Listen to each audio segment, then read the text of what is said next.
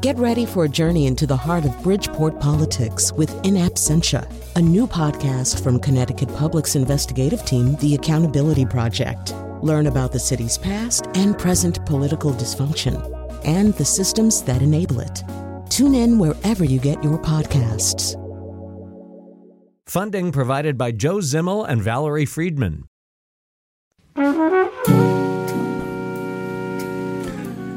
It was raining.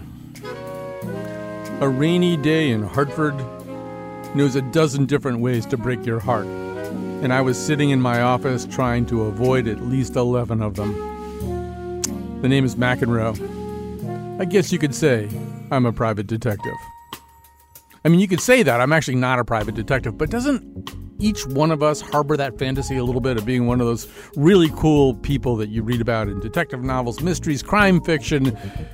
And who doesn't love that stuff? I do.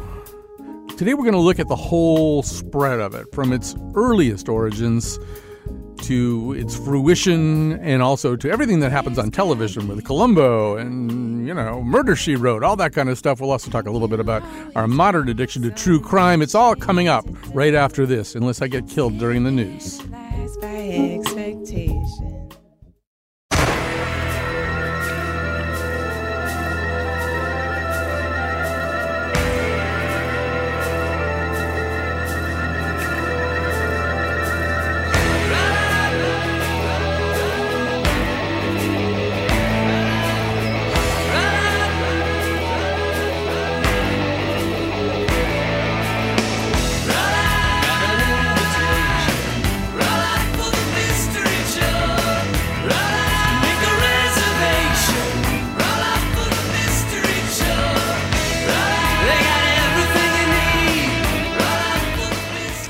So we're going to talk today about mysteries, about crime fiction. I mean, even finding the right categorical term, the right taxonomy, is challenging, because there are a lot of mysteries that aren't mysteries, right? I mean, I've been reading a lot of Thomas Perry novels lately, and there aren't a whole lot of mysteries in them. It's more a question of how is this whole largely criminal mess going to get resolved?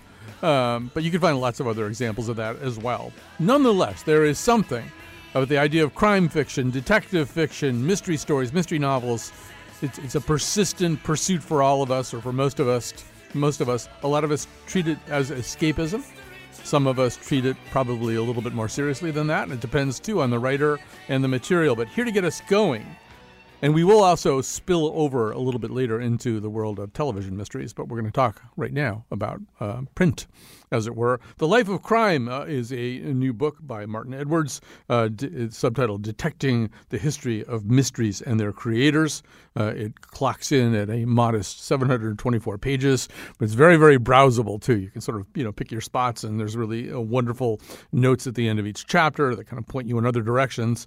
And so Martin Edwards, crime novelist in his own right and author of The Life of Crime, joins us now. Hi, how are you today? I'm very well, Colin. Lovely to be speaking to you from England. So it's arguable, and you do write this, that the crime story is fiction's most popular genre. Make that case. Well, I think in terms of sheer sales, the statistics, not that I follow statistics very closely, but I think they're pretty unarguable. And of course, Agatha Christie is still the world's top-selling author of all time. So I think the case is quite easily made. There are, of course, very interesting questions as to why that is, and one or two of those questions I've explored in some detail in the book you mentioned, The Life of Crime. Right. And one of the things that you talk about at the beginning, too, is when do we think this all starts? I mean, arguably, Cain and Abel is crime fiction, assuming that you acknowledge that it's fiction. And one of our guests later on in the show, Gene Seymour, would say that Oedipus is one of the first sleuths. He's trying to figure out, well, what happened? Yeah. He's trying to unravel a mystery. So, I mean, if you look at it that way, it's been around forever. But there are other ways to look at it to say, well, no, in its current recognizable form, you can sort of see some kind of starting point. Yes, that's exactly right. Of course, Shakespeare is another great writer who is sometimes claimed as a crime writer. But I think really with the Enlightenment, which came after Shakespeare, you had society changing, and the idea of rational thought, not just God determining who was the guilty and who was the innocent, but fellow human beings. And I think that really set things in motion.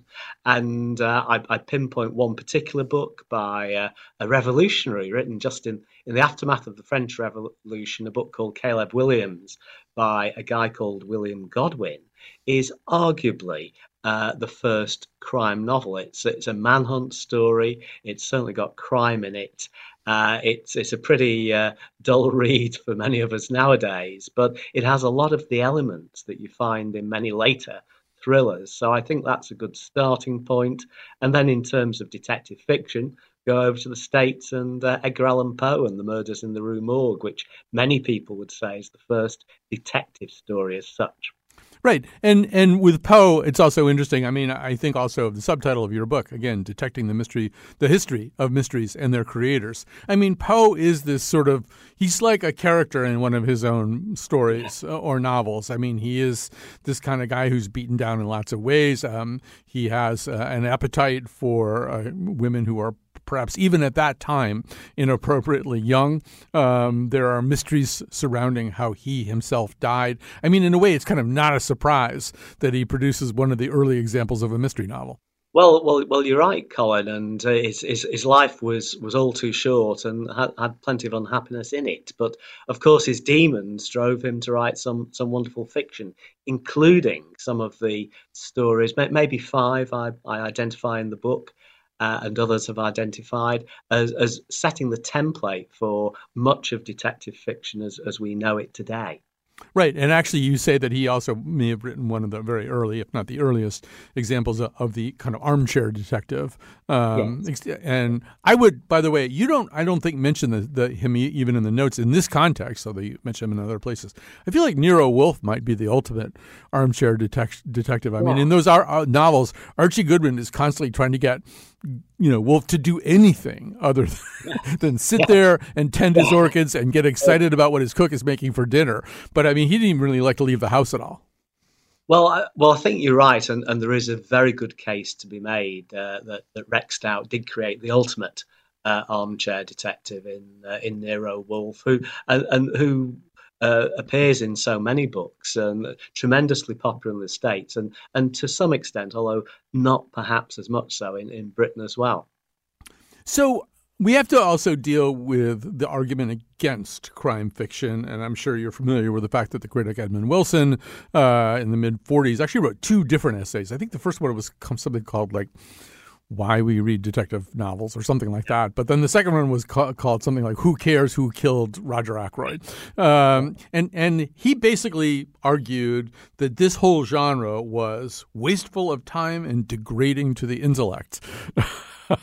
This is not necessarily a popular viewpoint, but it is a viewpoint you can run into from time to time. So I don't know, if Edmund Wilson were sitting there in the room with you, what would you be saying to him? Well, I think, of course, everybody's entitled to their own opinion.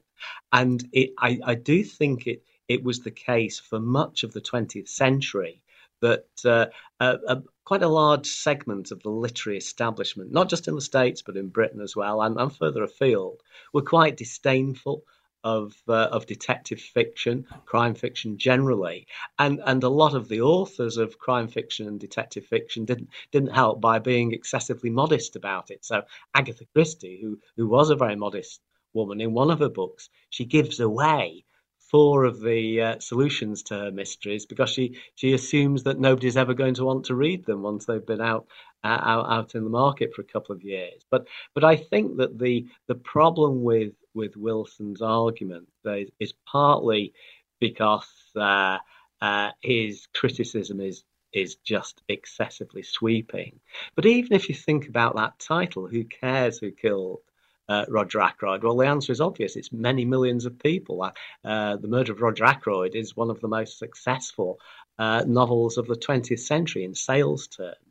And although that isn't necessarily a guarantee of quality, I do think that there is a level of quality and a level of interest in some of the books that were being written in the 20s and 30s, the so-called golden age of detective fiction, that critics simply didn't realize at the time. And it's only in recent years where there's been a kind of rediscovery of these books that their range and depth has been appreciated properly.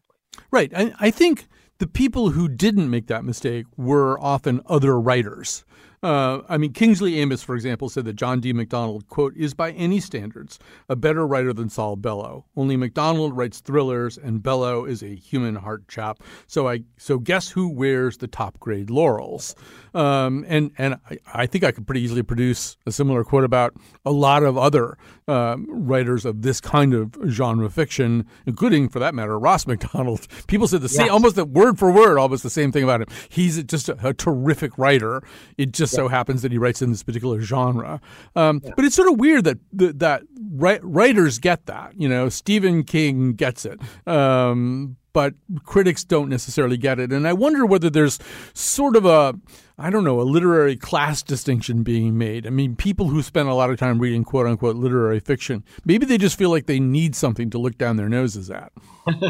Well, I think you've probably hit on something, Colin. And I do think that in the 20th century, that was particularly common. I also think that it has become much less common in recent years. It still exists, this snobbery, but I think it's on the decline. The war hasn't been won, as I say in the book, but the battles are being won because you've got mainstream literary writers of quality who are using many of the elements of detective and crime fiction in different and very interesting ways in their work. You only have to think of somebody like Joyce Carol Oates, for instance, in Your Country, or A.S. Byatt with her Booker Prize-winning novel Possession, or Eleanor Catton, The Luminaries, another Booker Prize-winning novel, which definitely have the influence of crime and detective fiction as a very prominent feature of the writing. So I think that the case against detective fiction has been weakened by the entry of so many high caliber writers into the field who glance at detective fiction or embrace it. You mentioned Kingsley Amis. He actually wrote a novel, The Riverside Villas Murder, in the early 1970s, which was really a kind of homage to classic golden age detective fiction, and a pretty good one too. Right. And I also think that some of the mistake of even Wilson's title is thinking that mystery, the fascination with mystery novels or crime fiction, whatever we're going to call it, involves caring who killed Roger Penrose. Because I read a lot of this stuff, and I don't care who killed Roger Penrose. I'm usually in it for some other reason. I mean, sometimes you're just in it, you're along for the ride with just a terrific narrator and who is, you know, your protagonist and who is probably pretty close to being the voice of your author. I mean, people read Raymond Chandler, I think, for Marlowe's voice as much of it. I think of all those. I wrote down some of the similes, you know. I was as hollow and empty as the spaces between the stars. You know, he looked about as inconspicuous as a tarantula on a slice of angel food. I mean, you just want to hang around with that guy who's just tossing off those things and rhapsodizing about, you know, the fly in his office singing Pagliacci or something. I mean, sometimes that's what we're there for, right? To kind of join forces with a heroic but somewhat downtrodden, you know, figure, that detective. Oh, absolutely. And you certainly, I think, don't tend to read Chandler mainly for the plot of the puzzle, because sometimes there are elements of it that aren't adequately resolved, like who killed the chauffeur in The Big Sleep, things like that. But it's the writing, it's the quality, it's the mood of the times as well. The character of Marlowe is beaten down integrity, that kind of thing. And I think that you're also right.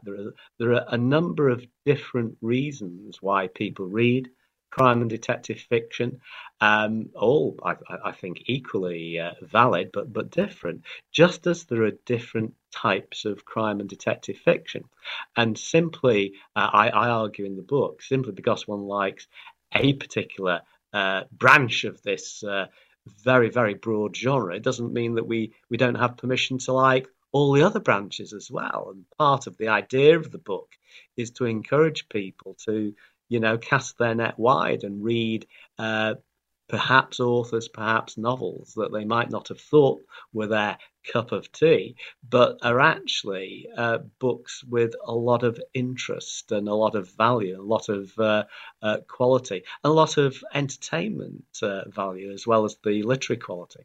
I think there's also, just to go back to that idea of the Enlightenment, well, a few centuries into the Enlightenment, we get Sherlock Holmes. And Sherlock Holmes, I think, is sort of an enlightenment embodiment, in the sense that, his essential presentation is, if you're smart enough, if you know enough, if you pay enough attention, if you ingest reality sufficiently so that you're in command of all of its details, you can arrive at the truth, which is, I think, a kind of Thomas Locke kind of notion, right? That there's a way in which Holmes is the exaltation of that idea. The smart person can figure something out.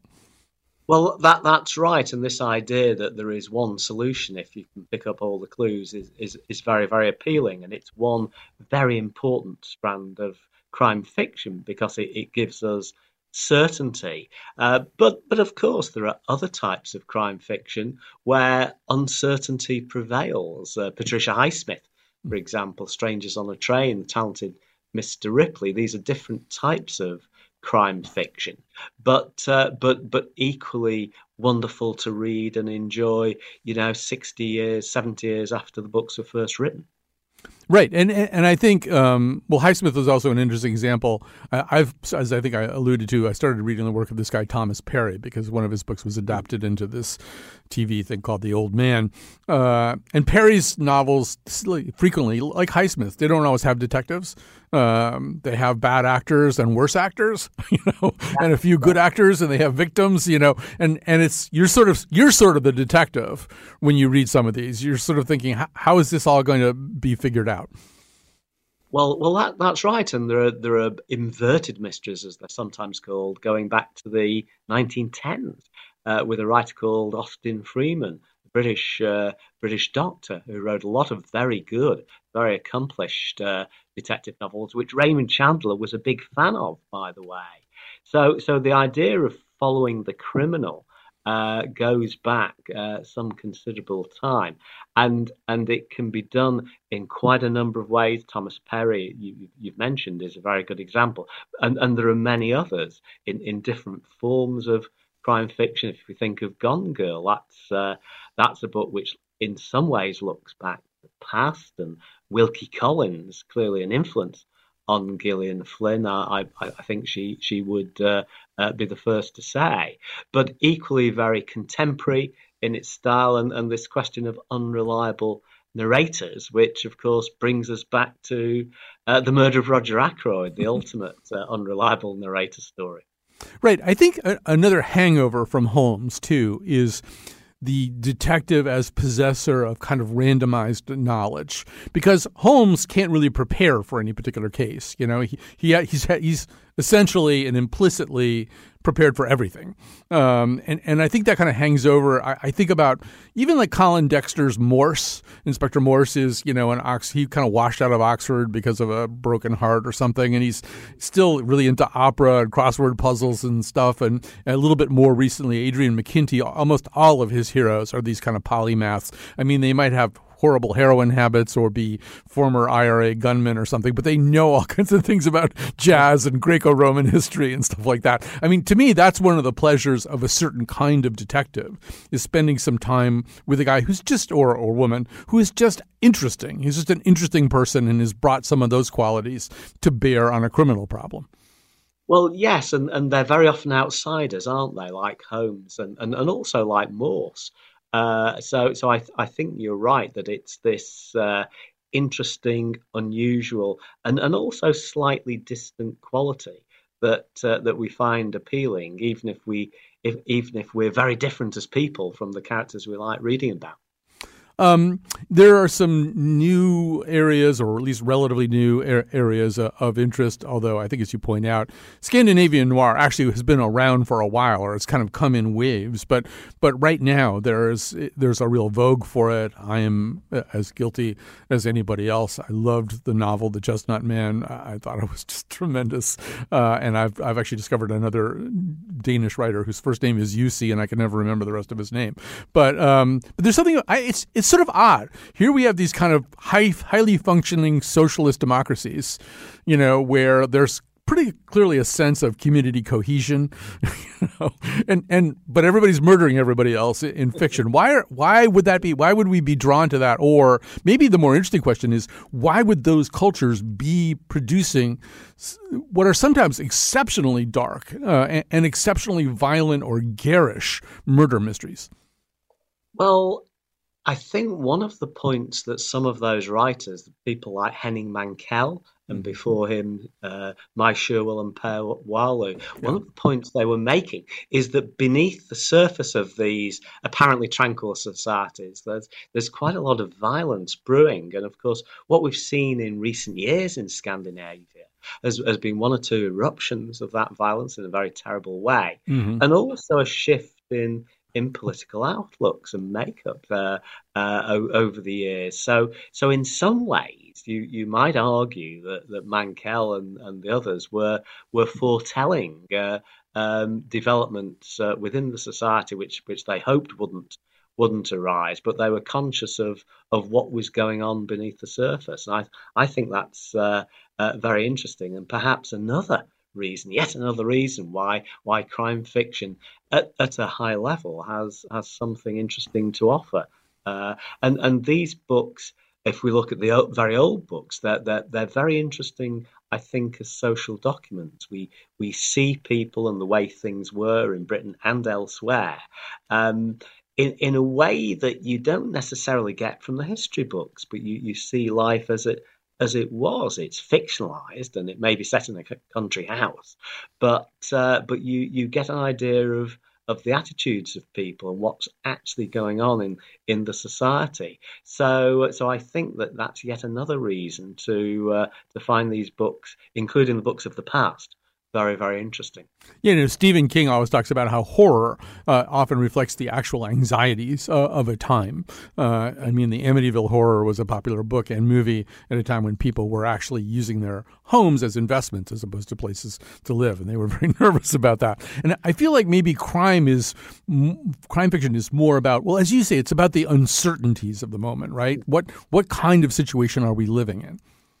Yes, that's right. I think whatever the age, there is bound to be uncertainty in life. There's uncertainty in every life, of course, and at present, across the world, we're going through particular uncertainties with the aftermath of a pandemic, a terrible aftermath in many ways, and certainly a terrible pandemic. And then, of course, the international tensions, Ukraine and all that. And there's a bit of a parallel between what's going on in the world right now and what was going on in the world in 1918, 1919 with the end of the First World War and the so-called Spanish flu pandemic. So at that time, people leaned towards the classic detective fiction. That was how the golden age came about, I think, and maybe we're seeing in a different way, but something analogous to that.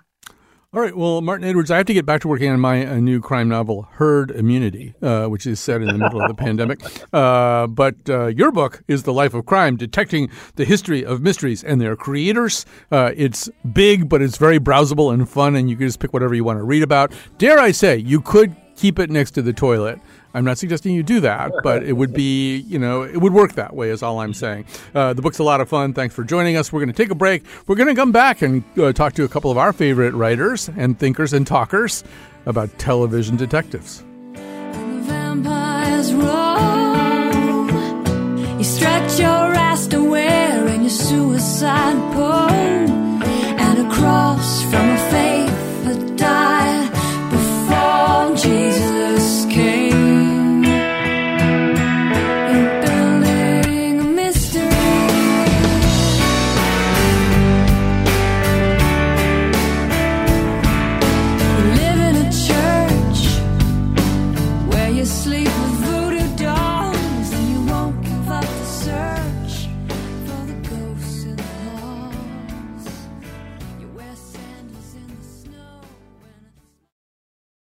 Support for this podcast comes from Hartford Healthcare.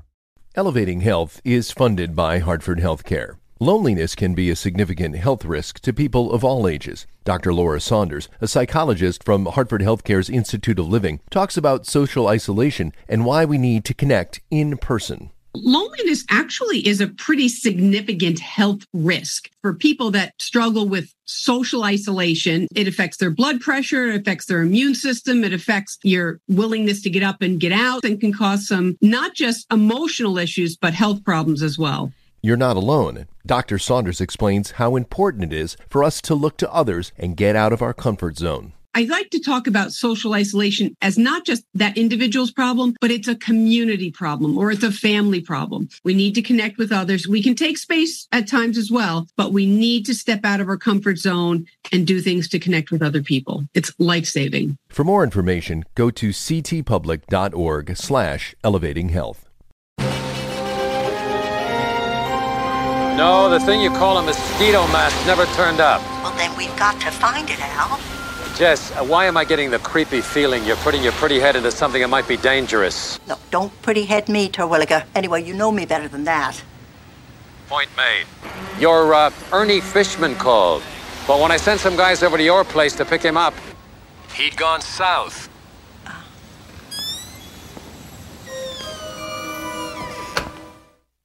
All right, so that's a little bit of Murder, She Wrote, obviously.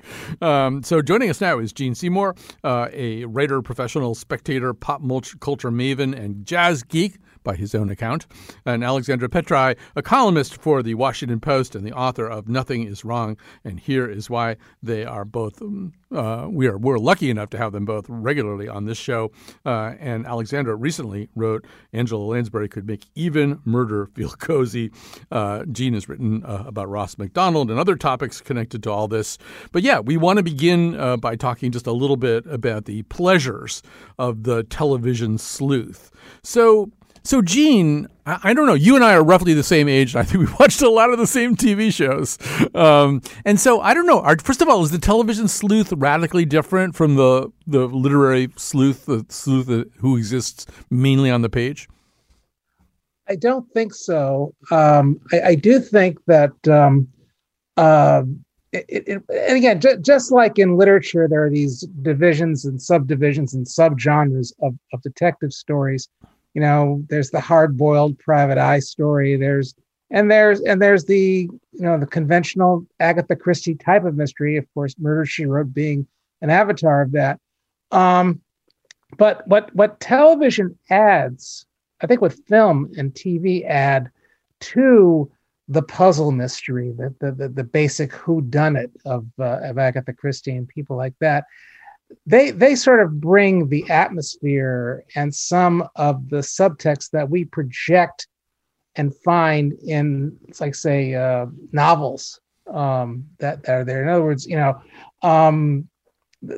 things that Richard Levinson and Bill Link, were the creators of Columbo, and they were fans of Ellery Queen, and they grew up. I mean, they exchange those kinds of mysteries the way kids today exchange comic books when they were growing up in Philadelphia in the 40s. But they bring a lot more to those kinds of stories, those kind of Ellery Queen puzzle stories in Columbo and some of the things that they did, like Murder, She Wrote. They also created Mannix. Than you get out of books. So it's different in that there's a lot of other stuff that gets brought in because of production values and things like that. So yeah, it's the same, but it's also different. I think Mannix is the detective who gets knocked unconscious in the highest percentage of his own serial episodes. And he would always just he'd be knocked out cold, and he'd kind of wake up and he'd rub the back of his head 3 or 4 times. And then he'd kind of just get to his feet and start walking away, going about his business, which is not how being knocked unconscious tends to work. Yep. So Alexandra, a lot of detectives that we encounter are either cops or they're private detectives. Although it's my understanding that you prefer kind of the amateur sleuth, the sleuth who's doing this for less coherent reasons, but for whatever reason has decided to go solve a murder. Absolutely. I think in a more just society, all crimes would be solved by meddling women on bicycles. But What I love about Murder, She Wrote, and I describe my television viewing habits to you, I will sound like I'm several demographics older than I in fact am, because I'm so excited when I'm awake late enough to see Murder, She Wrote come on the Hallmark Channel. But is that, like every TV genre, there's a fantasy element to it. And the fantasy isn't just that every episode she gets to solve a murder, but it's everything around her life that doesn't have to do necessarily with the murders. It's that she has this wonderful career where she's a respected author of books, so respected that in an early episode, she's on a bus and someone's going to mug her, but a reader is on the bus too, and the reader says, "No, that's J.B. Fletcher, and I've got to protect her." So she's just universally beloved. She goes all around the world. People always know who she is. They all know and love her books. And every single place that she visits, there's a friend from either whom she taught when she was a teacher or a friend from her own youth, and they all have kept in touch with her over decades, and they are always happy to see her and issuing her invitations. And not only that, she's a middle-aged woman who gets to be on the television, who isn't sitting there trying to look decades younger than she is. She's always in footwear that's appropriate. It can be fashionable, but it's walkable. She doesn't have to drive around. I mean, really, every aspect of her life, except for the murder, is sign me up for it. So I just want to see Jessica Fletcher every week, and if I have to pay the price of watching people get murdered around her, I'll gladly pay that price. Well, go ahead, Gene. Yeah. Yeah. Well, there's even with all that fame, there's something kind of, I don't want to say ordinary exactly because she's not ordinary, but there's something. She's a regular person. She's not Jack Reacher.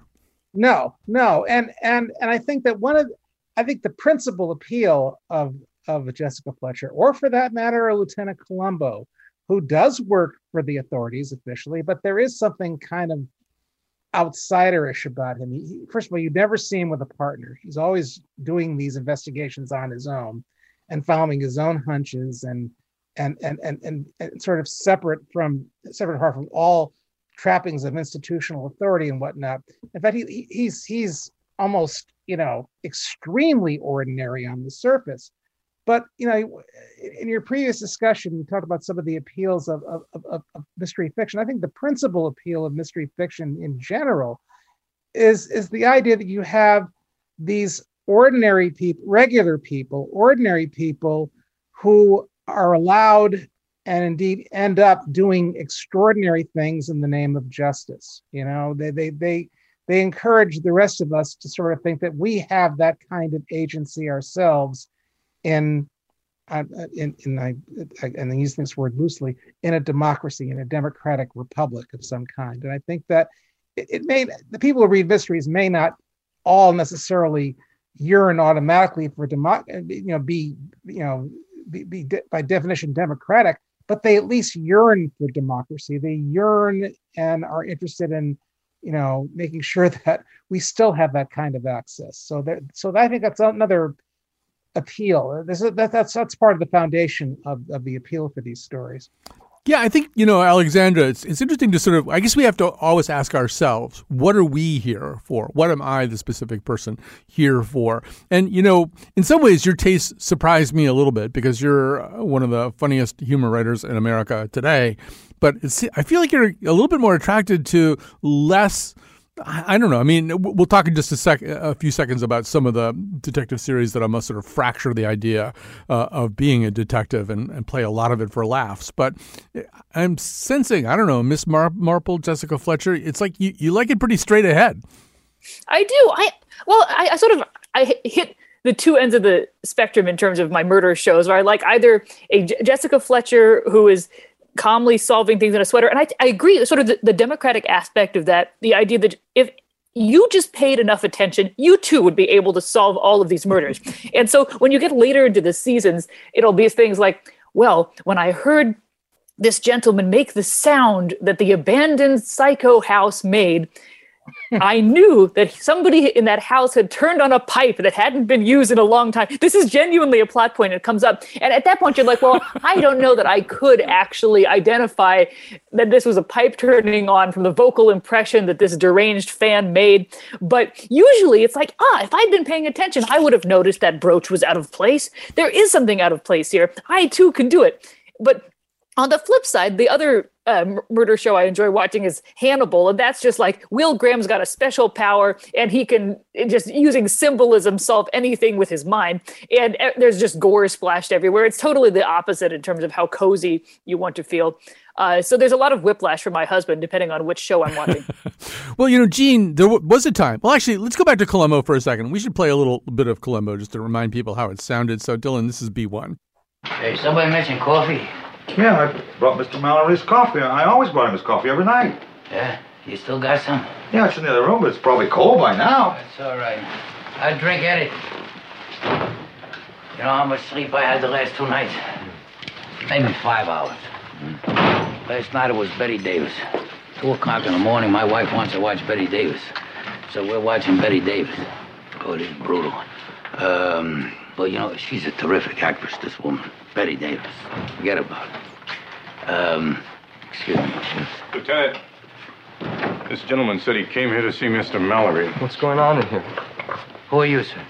Norman Walpert, Lewis Manuscript Service. I'm here to pick up Mr. Mallory's tape for transcription. What are you doing here at this hour? Why do you come so late? Well, it's the same time I come every night. Yeah, that's right, Lieutenant. I can vouch for that, yeah. Is Mr. Mallory all right? Well, I'm afraid Mr. Mallory's dead. What happened? That's what we're trying to find out. So, Gene, obviously, Columbo plays Columbo. Peter Falk plays Columbo playing Columbo. So Columbo kind of plays himself as this sort of limited person who's having a lot of trouble even sticking to his own point and not getting lost in reflections about kidney-shaped coffee tables or Betty Davis or whatever he's talking about at any given moment. But it was sort of an era where, the detectives didn't necessarily come across as either sharp or, back to Jack Reacher, people of superhuman physical skills. You had the Rockford Files. You had Harry O, where David Jansen played this private detective who, often had a car that broke down and was taking city buses to a lot of the detective-y things he would do, and then also had some kind of injury he'd received while on the police force so that his back would go out anytime he got into any kind of tussle with anybody. But there was a sense of, well, let's kind of undermine this a little bit. Let's take away some of the things that cause us to invest our confidence in detectives and see what's left. Yeah, and I think that in an age now where the superhero seems to be prevalent in pop culture, it's possible, maybe I'm showing my age and being nostalgic for for those kinds of quirks and tics and vulnerabilities. But again, I'd rather feel that I have the same agency and the same type of access to the truth that a Columbo has, even though I may too go off on a tangent on Betty Davis or Judy Holliday. I can vouch for that, Gene.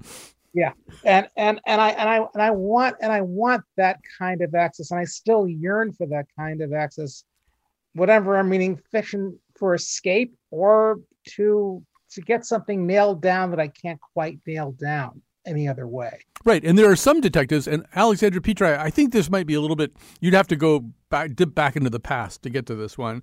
But when Helen Mirren was playing D.I. Jane Tennyson, this is a detective who had all kinds of problems, including a pretty massive drinking problem for several of the seasons.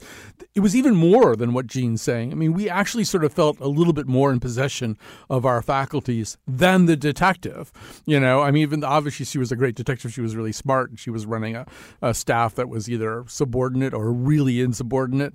But sometimes the detectives have such massive flaws that we're almost secretly hoping they can hold it together. Yeah, I think that actually, because one of my favorites is Raymond Chandler. So I was listening eagerly earlier, and Philip Marlowe, he's kind of a mess. He runs entirely on coffee. He never gets any sleep. He just sits in his apartment doing chess puzzles by himself. That's his idea of a good evening. And, all the women that he's constantly sort of the broads. I apologize. He would want me to refer to them as broads, I think. the ones with the legs that go all the way to the floor, et cetera, the eyelashes that don't quite reach their chins. He's always like having pretty good luck, but they also feel kind of pity for him just because he's like lurching from case to case. And at the end, when he'll say, oh, and of course it was so-and-so who did it, you're like, I have no idea that Laird Brunette is coming out of the woodwork. So part of the fun is just watching him shamble from crime scene to crime scene and get hit on the head and get back up and get injected with all kinds of drugs by the drug racketeers and get back up and get on a boat and be terrified. And it's funny watching him because everyone sort of, I feel like the image of him is much more of a Humphrey Bogart, has everything under control. And in the books, he's sitting there, he's getting on a little boat to go to a larger boat to see if he can figure out the case. And he's admitting, I'm terrified. I can't, I hope I make it off this boat alive. And there's this sort of humanity that I think you can relate to. And that's actually what makes him cool, is how vulnerable and shambolic he is, rather than that he's effortlessly able to solve these things. So like Sherlock Holmes is the kind of the fantasy of you're effortlessly able to solve these things because your brain is like a chest of drawers and you've got all kinds of wonderful index cards in there and you could just pull them out and solve things and no one could ever catch it. But there's something, the plotting, I'm kind of worried about this guy type detective that I do miss as well. No, it's true. And Gene, there's sort of maybe a way in which there's a sense of cost for a lot of these guys. I mean, as we've been saying, Columbo does appear to be pretty alone. He's got this wife, although nobody would be surprised if it turned out Mrs. Columbo didn't exist. But there's clearly nobody else in his life. He doesn't have any colleagues. He doesn't have any friends. He's got the dog. He's got, Inspector Morse is avowedly kind of lonely. I mean, he presents as lonely. Wallander, incredibly lonely figure. And as Alexandra is suggesting too, these guys are also just sort of damaged or damageable in other ways. There's a little bit of, I don't know am I stretching it to say there's a little bit of a Christ metaphor here, that these detectives are often kind of dying for us? Well, it often seemed that way with Chandler's Marlowe, certainly, because as you say, he sustained a lot of punishment, and he, and Chandler wasn't shy about relating him to the knight errants of the Crusades, But the reason why I'm a little more drawn to Lou Archer, the hero of the Ross MacDonald books, is that he's got a few things in his own, lurking around his own cedar closet that are kind of dubious, if not as well known or not as out front. But he listens, and understanding is more important to him as merely surviving. He goes through the same kind of stuff, the same myriad, roadblocks and attacks, but he wants to get through somehow by at least approaching a level of understanding. And as I said before, having somebody as your surrogate in a story who has access to that kind of truth, no matter what, is kind of why I still yearn for these stories whenever I can find them. Right. And poor Ross MacDonald, he himself had a pretty terrible life, too. It's not surprising that he produced a protagonist like this. All right, we have to stop there. We were so lucky to have both of these panelists. Alexandra Petra is a columnist for the Washington Post, the author of Nothing is Wrong, and here is why. She's about to go either commit or solve a very cozy murder. Gene Seymour is a writer, professional spectator, pop culture maven, and jazz geek. I'm sure he'll be with us very soon on Another Nose. And we're going to take a break. We're going to come back with Nick Quah to talk a little bit about why we seem to be gravitating maybe a little bit more towards true crime. Just like watching the detectives. Get so angry when the teardrops start, but you can't hold it 'cause you got no heart. Watching the detectives. It's just like watching the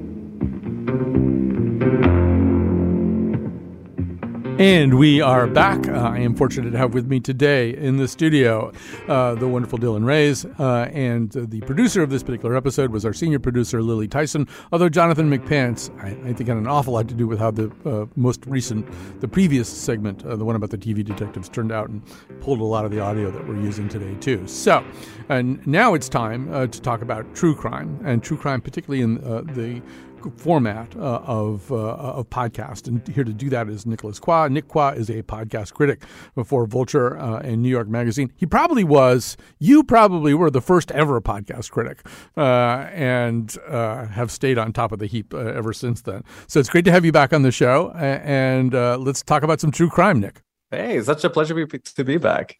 So McLuhan would want us to figure this out. Like, what is it about the podcast format and true crime? Is it simply that, like little baby ducks, we imprinted on it because of Serial? Or is there something about the way podcasts lay themselves out that makes a true crime narrative very hospitable?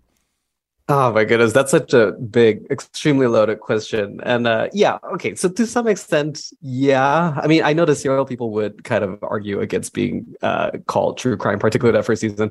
But there is this sort of sense that 2014, which is when that show came out, was kind of like an interesting turn, right? Like you also had, I believe, The Jinx came out around the same time. And it just kind of electrified this moment of like the modern true crime consumptions that we had. But I also kind of feel like a lot of why true crime feels like the bloody beating heart of podcasting is because, the medium is relatively new, and true crime has always long been a primary form of fixation for Americans and people around the world. And so it just felt like a natural genre that was already popular to be imported into this new space. But at the same time, I think, I could sit here and try to be an anthropologist and go like, there's something elemental about being told a grisly, horrible murder story. Yeah, I think there might also be a structural thing, too, and a bar to entry thing. I mean, it kind of goes back to what Alexandra Petri was saying in the previous segment, that there's something very attractive about the idea that if you just watched really carefully as Jessica Fletcher does, you could figure this thing out. You could figure out, what really happened.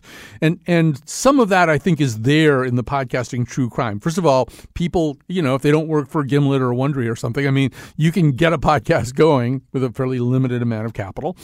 And if you're not working for Gimlet or Wondery, nobody's going to fire you either. And you can just kind of you can go at it. You can stay at it. Absolutely. And you can do 22-hour segments if that's what you think you have to do. So in a way, for something like that, for the kind of the amateur sleuth, it's almost made to order. Absolutely. So there's a critic and author. Her name is Sarah Weinman. She's done a tremendous amount of work about the theory of true crime, and she kind of calls or considers this current moment like it's a boon for quote unquote participatory true crime. Folks really sort of feeling like they're part of an investigation. And part of it is like an expression of digital communities, right? Podcasts aren't just where this happens. There's a lot of amateur sleuthing that happens on Reddit. There's a whole, many cultures that pop up in TikTok and Instagram to some extent of people, solving disappearances or whatever, or trying to do so. So there is this new like internet enabled phase that we're in, but it does feel like a natural sort of extension or endpoint of this sort of broader fascination with the bad stuff that happens around us. But it's never obviously limited to just these new spaces, right? I think there's a reason that headlines going way back when and magazine features like tend to be true crimey stuff that has a mystery at the center of the whole thing. Right. So I guess the question you probably get asked a lot is, are we ever at peak? I mean, this is so ingrained now that, Tina Fey on Only Murders in the Building can kind of play this opportunistic queen pin of the true crime podcast genre. I mean, it's so pervasive, but it doesn't show any signs of slowing down. I mean, you have a much better grip on this than I would. The thing is that like I don't know if peak is possible, but I also feel like you need something to displace the peak, right? So, a similar conversation you could have is that like, are we in peak IP entertainment? So like all our movies are superhero movies, all the sort of products that we're getting on Netflix, all these Ryan Murphy shows seem to be sort of ripped from the headline stuff.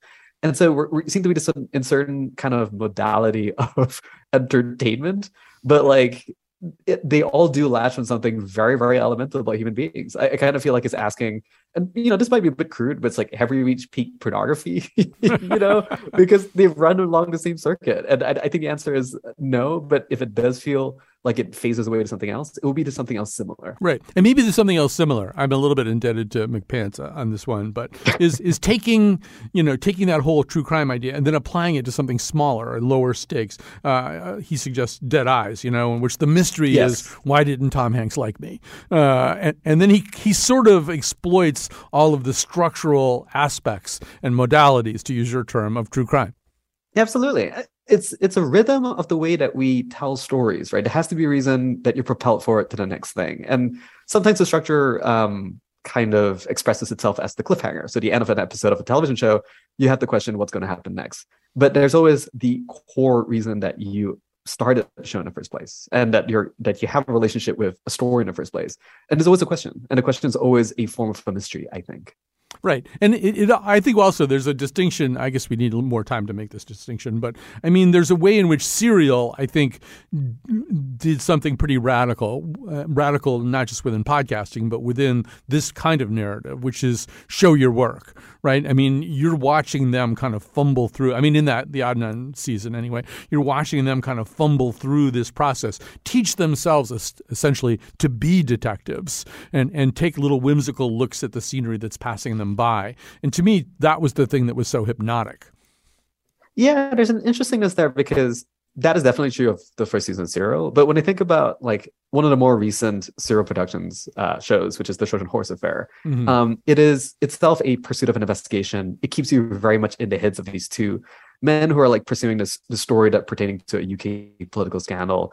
But there's a way in which, and maybe it's because they were released all at once, that you can be in the heads of an investigator without feeling like you're investigating along necessarily.